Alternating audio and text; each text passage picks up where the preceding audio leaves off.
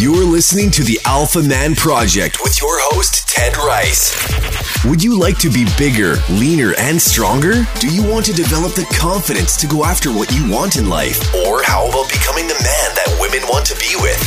It doesn't matter if you're a successful CEO or working 9 to 5. We're here once a week to empower you to reach your full potential so you can live life on your own terms. You deserve greatness. Now it's time to make it happen. Don't miss an episode. Subscribe to the podcast feed, follow us on Twitter, and like us on Facebook. Find it all at alphamanproject.com. Now, back to the show.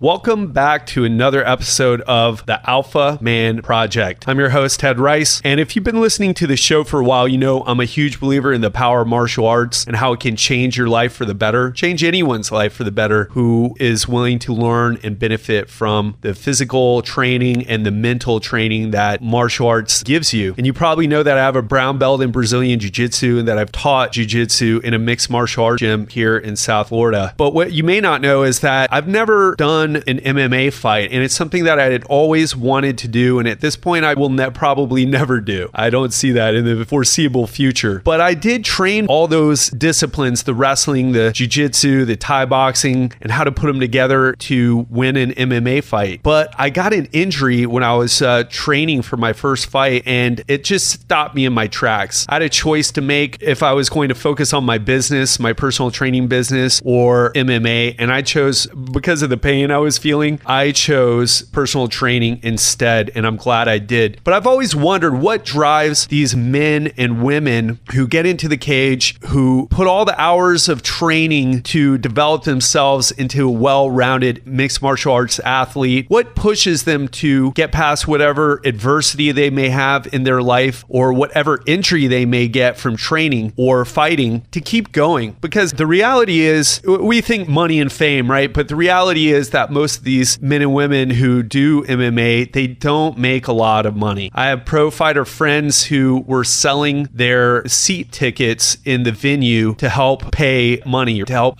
profit from fighting. And I have other friends, it took them 10 years to get to the point where they could make a living doing MMA. So it's not that luxurious. It's not what you may think. Most of the people who do it don't get paid a lot. So what drives them to keep doing it? Who better to ask than Mark Tullius, who is an Ivy League educated former MMA fighter who's gone around the country interviewing different MMA fighters to figure out what drives them, what type of people are they, and why they keep doing what they're doing, whether they're at the highest level of the sport or whether they're an amateur. Mark, really happy to have you here today and really looking forward to our discussion about this. Mark, thank you so much for being here today, man. Thanks so much for having me. I really appreciate it. And like I was just telling you before we got on, started recording, that I had been wanting to interview you for a while, and it just happened that you posted something about the War Machine, the guy, the MMA fighter who beat up his girlfriend really bad, and you posted something about it. And I've been following the story too, and I just put my 2 cents there. Why don't we talk about that for a little bit? Because I've already introduced you. I've talked about how you're an author, how you're Ivy League educated, how you were a former fighter, and you've also gone around the country interviewing different MMA fighters to get inside their minds. I almost didn't write that article on War Machine just because I didn't want to give it any more attention, but I think it is important to let everyone know that he does not represent MMA fighters as a whole. I think I've been to about 110 gyms, talked with 400 fighters, and that's not even including everyone that I'm interacting with at these gyms. I jump in classes. For the last 9 months, I've just been mainly focusing on jiu-jitsu and at 10th Planet, so I've been, everyone I roll with, I talk with them about what their goals are, why they're doing it, whether or not they ever thought of fighting in the MMA world.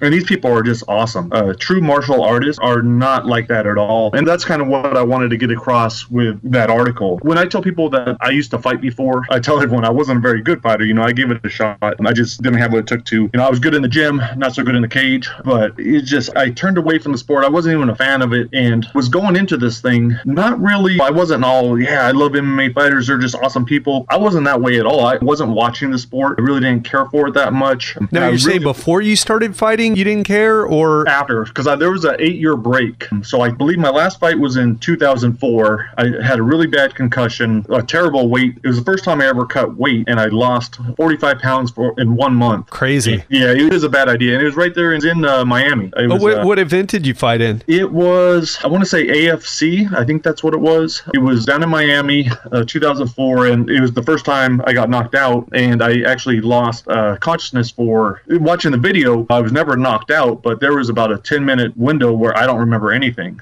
I walked to the locker room. I shook hands, watched the locker room. I was changing my clothes, but all I remember is seeing that punch coming and then talking to my coach in the locker room 10 minutes later. So there was like 10 minutes of nothing. So after that, I kind of gave it up. I tried one more time to fight again, but I had a bad Achilles tendon tear. And then after that, for 8 years, I didn't watch the sport. Like every once in a while, I would watch a fight if I knew someone, but I wasn't a fan. And I was trying to understand, why would I even do this? What was it that drove me to get in the cage? So I was coming at it not a fan of the sport at all. But then once I started talking with these guys and training with them and just really seeing who they were, my perspective changed, and the project actually changed because I wanted to show what kind of people they were. At first, I was really just trying to understand why they were doing it. But then I was like, okay, these guys have some great stories, because I think so many people look up to fighters or their idea of a fighter, and they're these big tough guys and strong, and they can beat up anybody and no one's going to mess with them. And I think that's a lot of people that are just fans, not knowledgeable fans, but of the sport and wearing the tap out shirts and everything else. Those people, they have the complete wrong idea. So I'm asking these guys, what does it mean to be a man? What does it mean to be a father? Really getting at who they are as a person. What are their values? And I can't wait to put together those compilations. So I'm going to show everyone, like, okay, you look up to these people, now model your behavior after who they really are, because they're some of the most humble, generous, loyal, caring people. They're intelligent. I can't tell you how many of them have college degrees. I've met several lawyers that have just completely walked away from being a lawyer so they can fight. They're not making any money, but they're happy. They're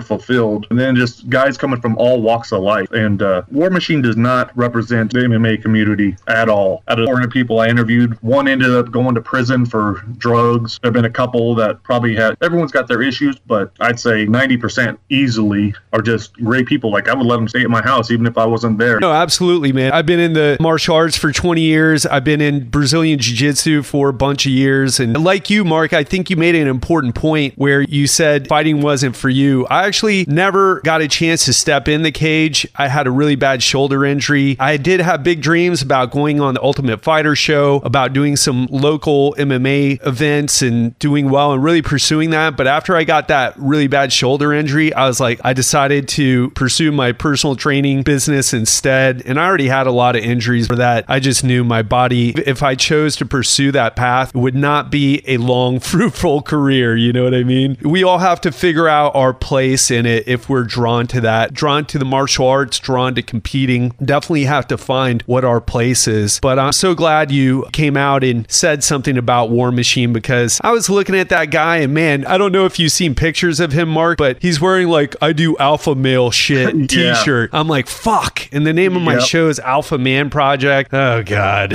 I was looking up images that I could share for my article, and I saw those ones. I was like, a picture of the dude. I was like, and especially with that, it's like, he's completely, I think that's a lot of guys look up to him, though, and like the kind of person he is. And you think he does? I've never heard about the guy like you. After I stopped competing and training so much, I fell off watching fights all the time. And also, man, it makes me want to get back in and train. And I really need to focus on other things. I've given so much of my life to martial arts, and although it's given me a lot back. That's one of the things that I struggled with, because in those 8 years, I really didn't do much. I wasn't lifting weights. I was just getting big. I ended up having a little girl, and I was just getting out of shape. But then I started doing the project, and I started training, and I started getting back into it. I was like, okay. And I even started thinking about fighting again. And I was like, wait, I'm 40 right now. I just turned 42, but how could I even be thinking about doing this? But it sucks you back in, and then it takes up a lot of your time. And it's really hard when you're trying to balance having a family, work, and then also the martial arts. So trying to find that balance is key. And I've decided, I'm training only twice a week. I drive into downtown downtown LA, which is terrible, but I'm able to train under Eddie Bravo, which is awesome. Meeting so many incredible people from all over the world. They come in to train. You ever roll with Joe Rogan? Not yet. I'm hoping to at some point. I haven't met him yet, but Eddie and I are actually doing a side project where hopefully we might convince Joe to do one of the voices. So we'll see how that works out. Well, that's awesome to hear. I have a ton of respect for Eddie Bravo. He definitely opened up a lot of people's eyes with some unorthodox approaches to jiu-jitsu.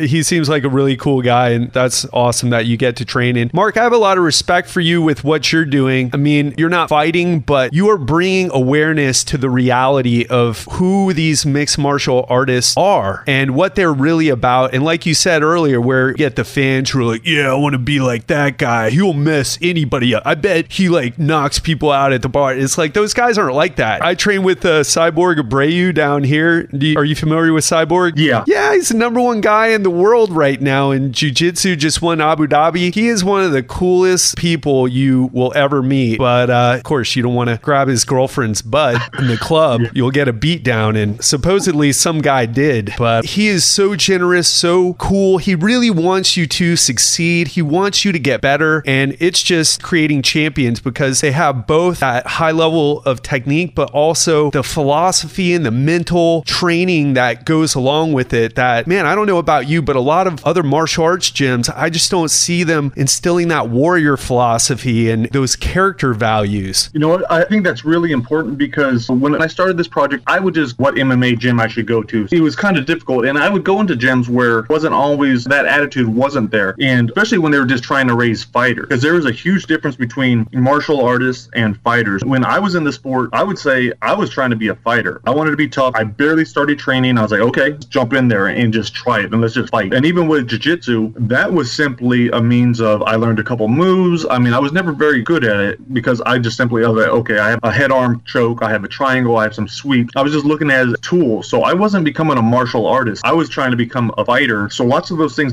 I didn't get lots of those things out of it. But now seeing the differences between fighters, especially young kids that might have a lot of anger and why they're doing it, and then seeing guys that came from all that stuff, but then martial arts transformed them, it's pretty impressive. It's like so much respect for martial artists. And I try to encourage everyone to get their kids into a program and to really look for that. Those like, don't send your kids in to become fighters because you want them to go into the UFC. Send your kids in to get those skills to protect themselves and everything else. But I have so much respect for martial artists. I think they're just on a different level spiritually, mentally, and they're just great people to be around. It's like, why wouldn't you want your kids around that and in that kind of atmosphere? But it's definitely something that parents need to go and check out. And even if you're going to train for yourself, see what the instructor is like, see what all the instructors are like, see what the fighters are like, and just if the gym's the right kind of fit for you. Yeah, great advice. And definitely, I agree with you. That's what attracted me to the martial arts as well. And man, it's kind of counterintuitive, but the more you do martial arts and the better you become, and I'm sure you found this too with all your interviews with the MMA athletes, it's like those guys don't fight in the bar. I remember one of my first jiu-jitsu instructor, he was telling a story about how some guy challenged him, and this is a Hickson Gracie black belt from back in the day, has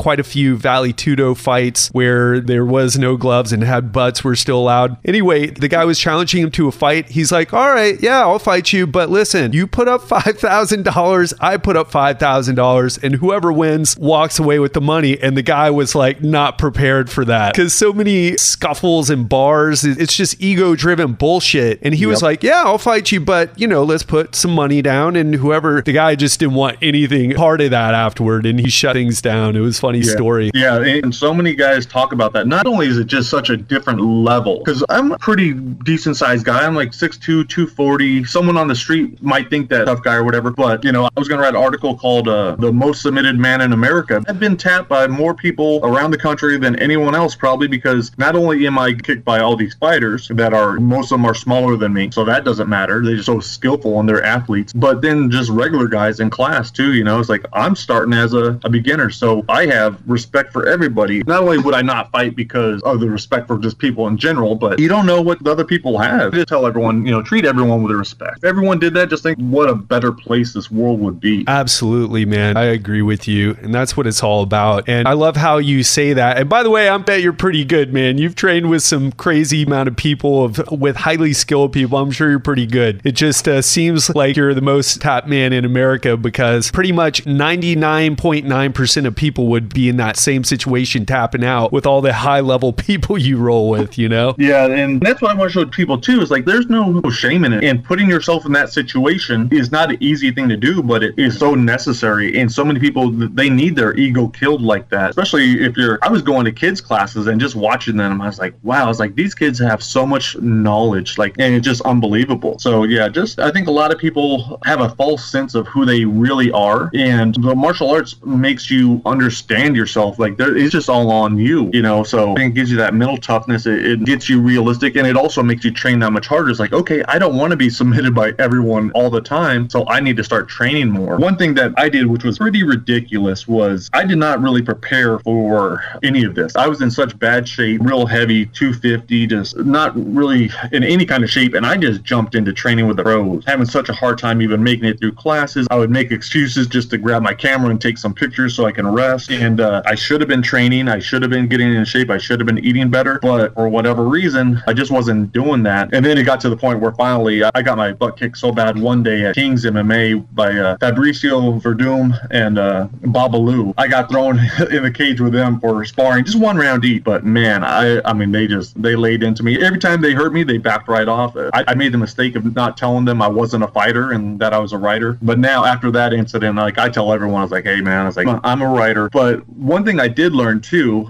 I finally got to the point where I had to stop sparring because I was worried about head injuries. I think I talked to Ben Greenfield about that, about, you know, just making that decision that, hey, there's no reason why I should be sparring at all. I love it. And it was really hard to tell coaches like, no, I'm not going to do it because I feel like a complete puss, you know. But I realized that was just all ego, and I'm a writer, so why am I risking my brain? Like I've already had, when I was trying to box professionally, I had several concussions. I was slurring my speech, mixing up my words. So I already experienced that. And then after doing the research lately on brain injuries, I was like, I need to stop getting punched in the head. I need to just focus on jiu-jitsu and find a martial art and become a martial artist that way. And, you know, I'm probably going to start competing in jiu-jitsu. And what I found too is that even though I wanted to fight in training when I was sparring and doing all the MMA stuff, I wanted to fight. And I was planning like, okay, when I release the book, I'm going to fight and whatever. I don't care if I win or lose. I don't even care about the money. I just want to fight. But when I backed off and just started training jiu-jitsu, I realized, I was like, you know what? I was like, that's enough for me. I was like, that's enough competition. That's getting out I don't know exactly the reason why I no longer need to fight. If it's maybe I was missing the camaraderie, maybe I just needed to exert myself physically. Maybe I needed to, who knows what it is. I'm sure it's a combination of a lot of things, but now it's nice. Like I went up on this last trip up to Northern California, and I was at Alpha Male and AKA and, you know, all these great gyms. And I just didn't have the desire to even go with the pros anymore. I still wanted to interview them, but I was like, okay, I just want to roll. Like, can I go just roll with guys? That woke me up a little bit. It's like, so even though I had that urge to fight, once I backed off and just started training another sport, it was enough for me. So that was really cool to see. Yeah,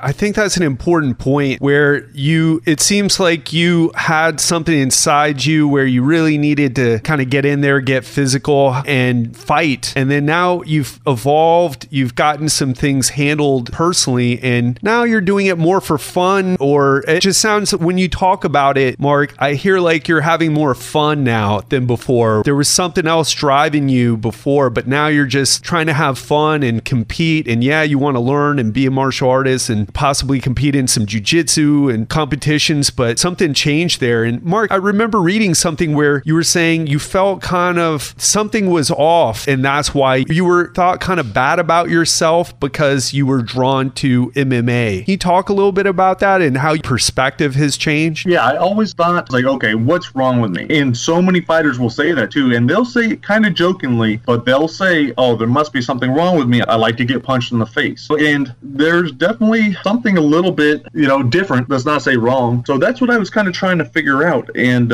so this whole time, what was great about this thing, this whole journey, was having to look back at who I was at that time. Who was I, whatever it was, 15 years ago, and so much that I forgot. And then looking at myself honestly, who I am now, and how many of those issues were still there as far as like anger issues. For a long time, I wrote about this about a year ago because I talked with quite a few fighters that were going through a similar thing, but I was suicidal. I had suicidal tendencies from like as young as I can remember, probably from like 10 years old on up until around the time I had my daughter. So I had a lot of those kinds of issues. I had a lot of self-esteem issues. I had a lot of things, just had so much anger because I didn't like myself. I was a perfectionist, which I didn't learn until later in life. Once I learned that helped a lot. But right, you have a high standard you're judging yourself to. Yeah, and that's one thing I talk with my kids about all the time. Well, my daughter, I talk with her all the time about it. I was like, you're trying to be perfect. If you have this high standard that you can never reach perfection. So that means you will never be happy with yourself. And that's what I went through for a long time until I finally realized that. I was like, okay. I was like, I'm not shooting for perfection. I'm just shooting to be the best me I can, and I'll be happy with that. And once I let that go, that helped a lot. One of the interviews that really helped me a lot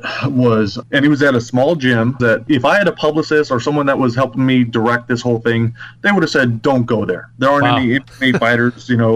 I had advice early on from someone saying, hey, just go to top 12 fighters and you'll have a best-selling book. That's not what I want, because I want to know who fighters are. So I'm talking with guys from every part of the country, because like I went to Joe Lozon's gym in outside of Boston, and all those guys, great guys, but they're all a certain kind where they grew up on WWE, and a lot of them came from some kind of money, just a different background. And then 10 minutes away in the bad part of town, these guys grew up on the streets, they grew up fighting, just a whole another level. And the same thing with amateur fighters compared to pros. So I try to talk with all kinds of guys. You never know who you're going to talk with. And I was talking with this guy at 10th Planet Bethlehem in Pennsylvania, and he's talking about why he was fighting and why he stopped. And he's like, man, now I just don't have anything to prove. And he didn't have anything to prove to himself. And after I got done with that interview, I called my wife. I said, no, I was like, I'm ready to write this book, because so much of it was me trying to prove that I was a man. And it was just something I never realized it, but that was a huge part of it in my head. Was a fighter, identified